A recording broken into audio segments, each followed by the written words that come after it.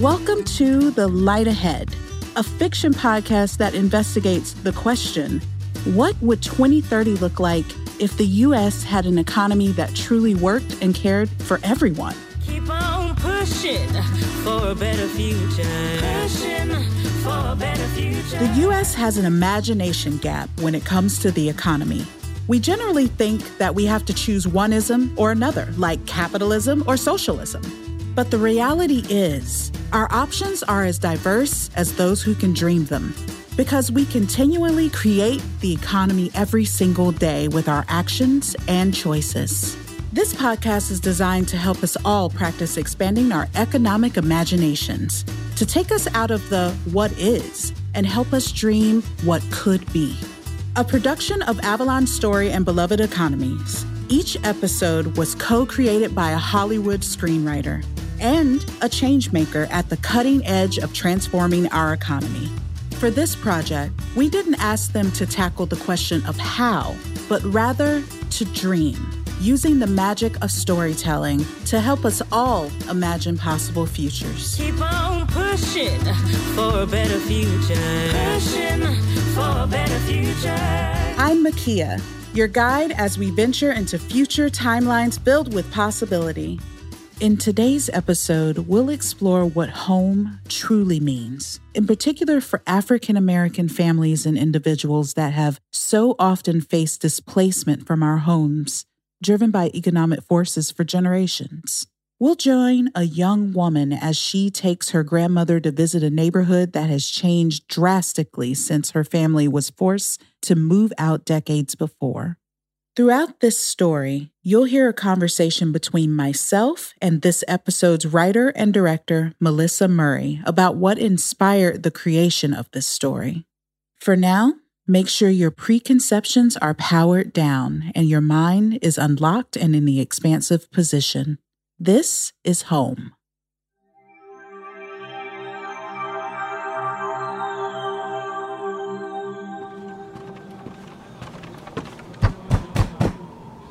Grandma? Grandma, are you ready? Not yet, Kara. You're not even dressed. Did you change your mind? I don't know why you want me to come with you. Feels like I'll just slow you down. My interview is in the town you grew up in. There's no way I could go without you. You used to go on and on about your childhood home. Wouldn't it be nice to return? Depends on what I'll be returning to. I heard they fixed it up. Code 4, we gentrified the hell out of it. The last thing an old woman needs to see is her childhood home turned into a PB&J shop. I don't know. When they revamped the Community Reinvestment Act, I think it was a genuine push to correct what's been done to Black communities. That's what we thought with the Housing Act. And then the first Community Reinvestment Act. And then again with these urban renewal programs. Each policy contributed to Black people losing their homes and driving us out of our own communities. The government has always been more focused on putting a Band-Aid on the problem instead of addressing the issue at the root. And at the root, there's a huge wealth disparity. Well, I don't disagree, but we also need to have a little faith. When great-grandma and grandpa moved from Mississippi to Illinois, they hoped opportunity was there, but they had no physical proof. They had to see it for themselves. Sure enough, they ended up settling in Brooklyn, Illinois, the oldest Black town in America. And what happened after they bought their first home? My childhood home. What happened to that community? Sometimes faith can be misplaced. Grandma. I don't know why you want to do all that driving anyway. There's plenty of jobs here in Chesterfield. Well, jobs don't always equate to real opportunity. My instincts tell me there's something going on in Brooklyn worth checking out. Look, if it turns out to be a dump, we can come right back. Right back. Yes, ma'am. All right. Come help me get ready. Yes!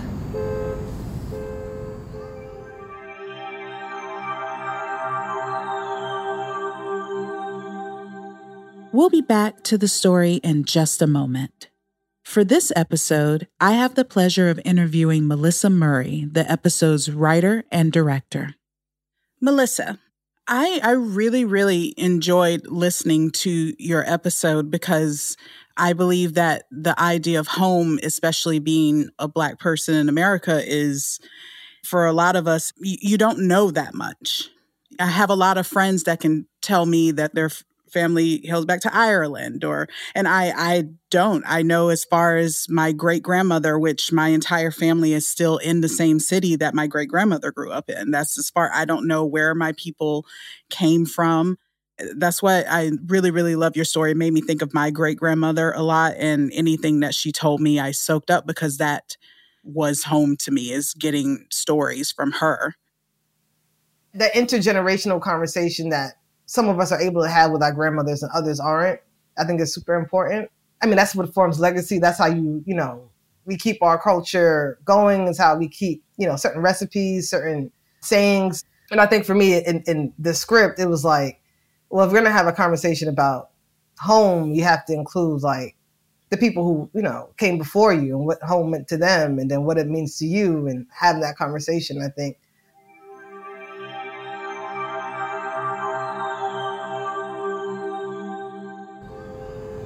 You're driving like a bat out of hell. Slow down some. Sorry, we're running a little behind. I want to make sure we have enough time to check out the neighborhood before my interview. Kara, I really want you to adjust your expectations.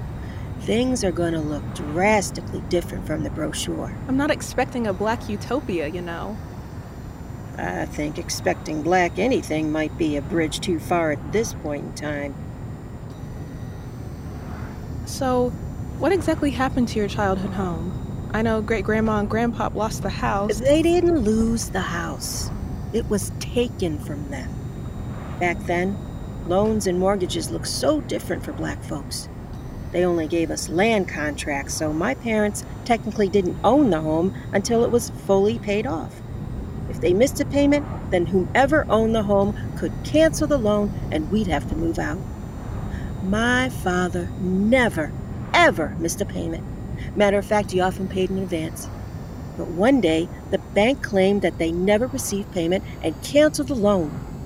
I remember standing outside of my home with all of my things around me. My father pleading with whomever would listen that he sent the money to the bank. My parents stressed home ownership. It was their North Star. It was a surefire way to build wealth and legacy. They thought they would pass the home down to me, and I'd pass it to y'all. But they forgot to look at the fine print. If developers wanted that land, they found ways to push Black folks out, and it was all legal. Kickstarting gentrification. Right. And we saw the writing on the wall. Lots of construction sites, new faces in the neighborhood, heavier police presence. But my parents were adamant that as long as they paid their way, they'd be okay. They found out green wasn't enough of a cover for Black. You think that happened to the whole neighborhood? I know it did.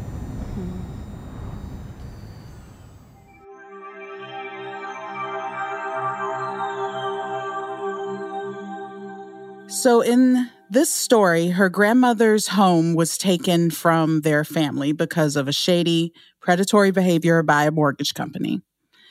That is one way that people's homes have been taken from them. But a huge cause of African-American families losing their homes during the 60s, 70s, and even more into the recent decades have been urban renewal. The city governments compensated the property owners at base bottom rates and then sold the properties to developers at a big profit. This loss of not only one's home, but one's whole community is devastating. It can take families generations to recover. One aspect of home I was so moved by was how the story shows that what makes a home is so much more than a house. The story honors that there is much more than we need to actually feel at home. For you, Melissa, in thinking about creating this homecoming, what were the elements that were important to you to weave in to make this about actually coming home, feeling at home? I mean, part of me associates home with peace. Whatever's happening in the outside world, you're able to come home, take off your clothes, watch some TV, relax, sink in your own place. And I think, especially for Black people, it's a little bit hard when even the outside is able to get in your home. It's just hard to tune things out. You turn on the TV, it's like, oh shit, all right, I'm watching Friends. There's like no white people here. Wow, that's fucked up. You know what I'm saying? Like there's just no way to kind of escape that. So I was thinking of a place that's like, well, what does it feel like for Black people to kind of like walk down the street and not have to actually worry about just like simple things like the Karens and all those other kind of like elements that fuck up your day when it's like, I already had a bad day. You know what I'm saying? It's like, well, for the sake of this conversation, I think for me, it was like, what is life like without white supremacy hanging over your head? And how do you create that within the fabric of society? And I think for me, it was like, well, the air feels different. So let's talk about what, having music in the air, having people say good morning, good afternoon, having people looking you in the eye, going into shops where it's like, I'm welcomed here. And then also bringing someone from an older generation into this society. Like, what does it look like through their eyes? Even though this place is amazing for the daughter, it's like the grandma's looking at it like, all right, what's really about to happen here? Like, what's creeping through the shadows? Like that kind of cynicism, which I think is valid.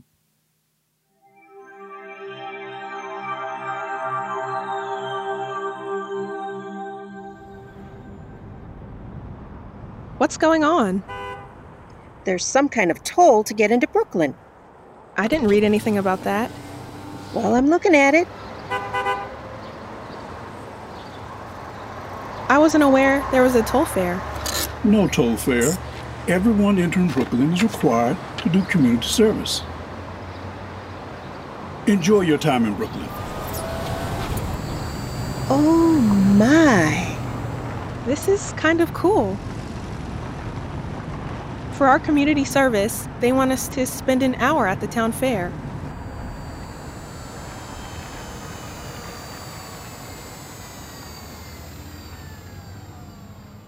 This parking lot used to be a toy store. Really?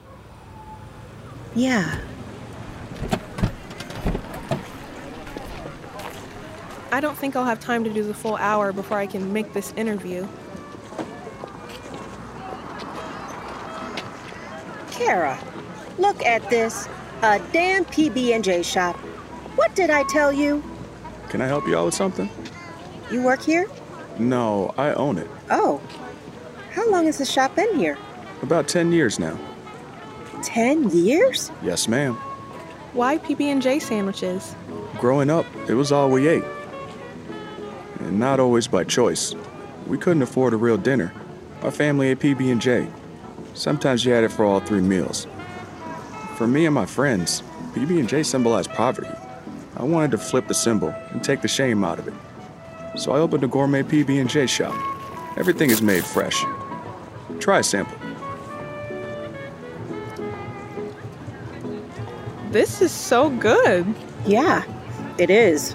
How long did it take you to secure funding for a business like this, if you don't mind me asking? Not long, actually. Brooklyn has a small business program that helps business owners get their ideas off the ground, and they gave me the seed money. The rest of it came from the community. We'll take 2 to go, please. You got it. A community can't thrive unless it takes care of its people. It's basic math. Y'all have a good one. Let's take a detour. I want to check something out. Okay.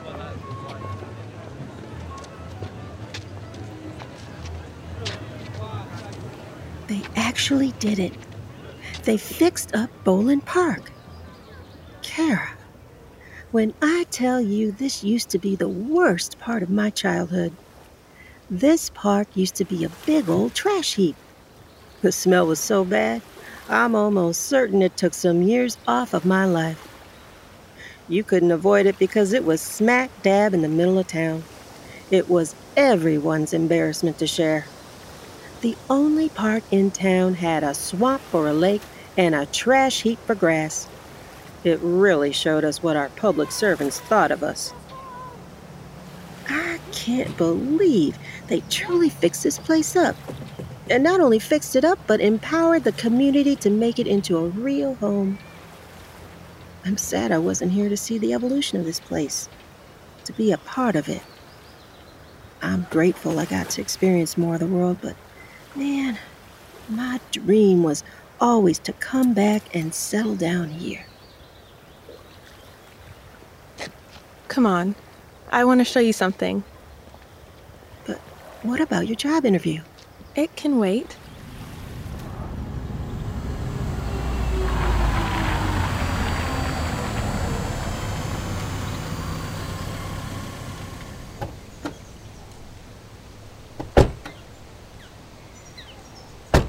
My childhood home looks just as beautiful as it did growing up.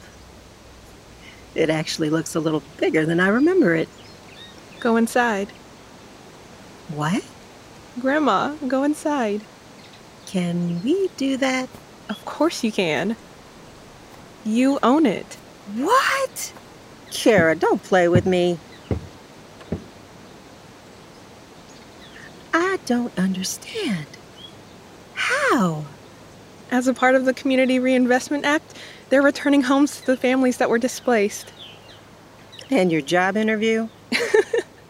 There was never any job interview. Oh, Kara.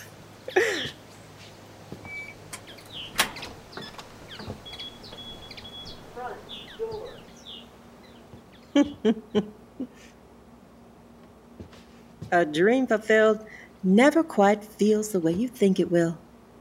Is that good or bad? Neither. My dream felt so big when I was a younger woman, working just to keep a roof over my head. But now that I'm here, it just feels ordinary. We're in the fight of our lives for ordinary things. How crazy is that? This might be the nicest kitchen I've ever stepped into. It wasn't nice when you were a kid? The house was a fixer-upper. There was always something broken or needing repair. I swear we spent more time fixing things in this house than sleeping in it. It will be nice to finally rest in here.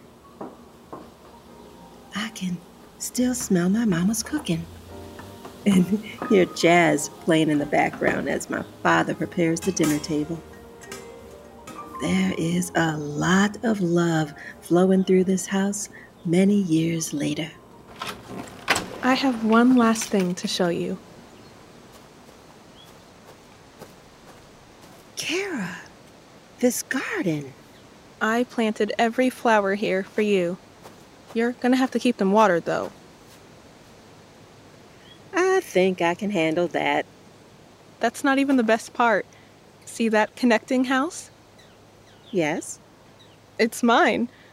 I got into Brooklyn's small business program, and they gave me seed money to start my business here. I'm so proud of you, baby. This day has been a reminder that liberation is just within arm's reach. All we have to do is dream. To our new home. To our forever home.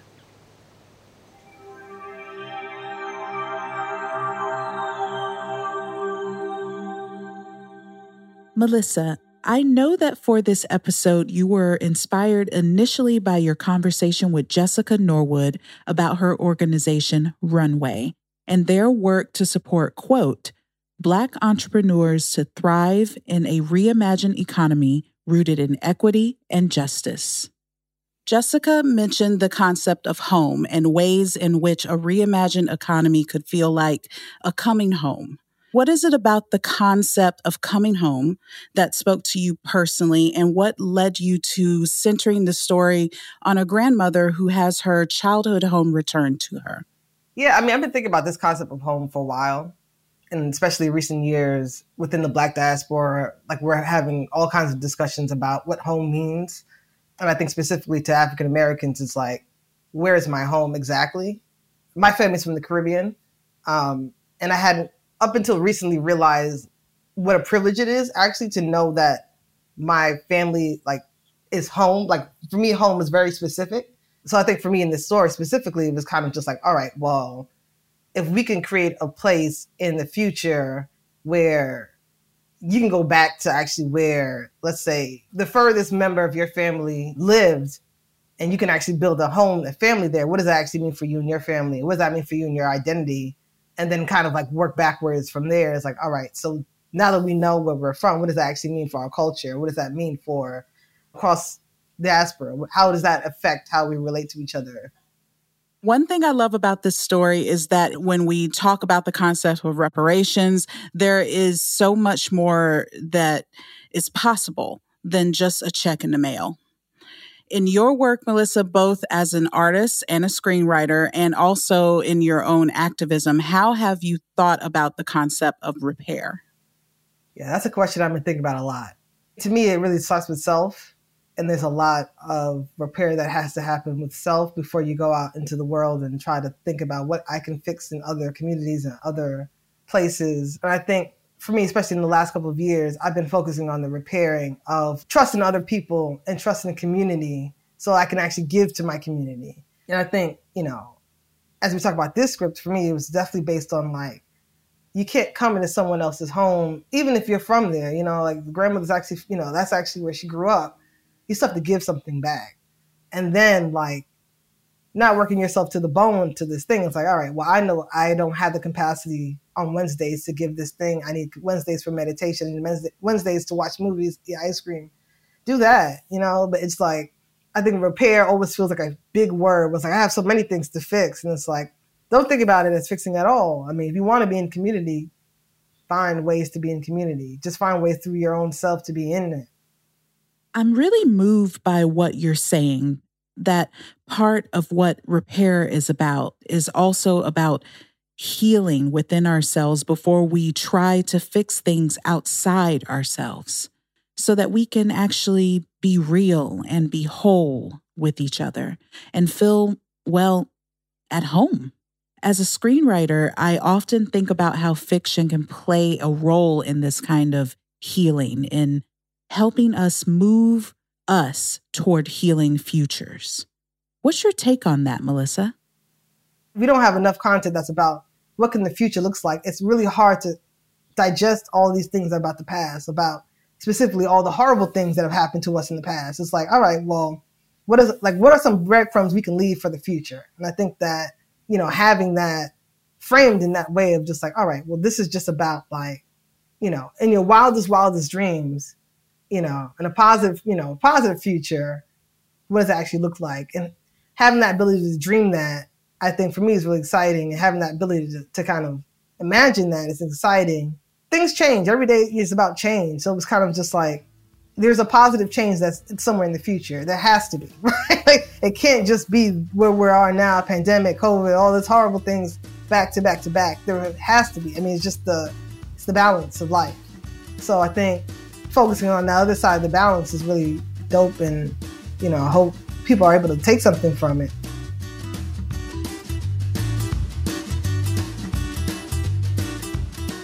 Thanks for listening. I hope you enjoyed your trip into the future and can now see the light ahead a little more clearly. The Light Ahead is a production of Avalon Story and Beloved Economies. Based on 6 years of research in collaboration with over 100 groups across the U.S., the Beloved Economies campaign is sharing stories, practices, tools, and tips to expand imaginations of what is possible for our economy. Avalon Story is a center of practice based in Ketchum, Idaho, to help birth the future of story by investigating 2 questions. What does story need to be to build us a bridge to a more beautiful future? And what does the business of story need to be to serve as a vehicle for the same?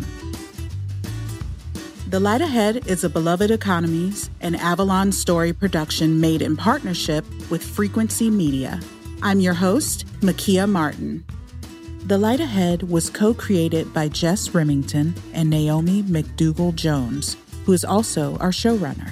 It is executive produced by Naomi McDougall-Jones of Avalon Story, Joanna Saya and Jess Remington of Beloved Economies, Lila Yantu, and Michelle Corey of Frequency Media.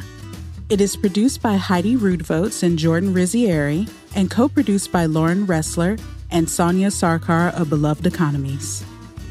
The fiction portion of this episode was produced by Avalon Story, written and directed by Melissa V. Murray, featuring performances by Rodney Green, Jennifer Jackson, Miara Simpson, and Brandon Smith.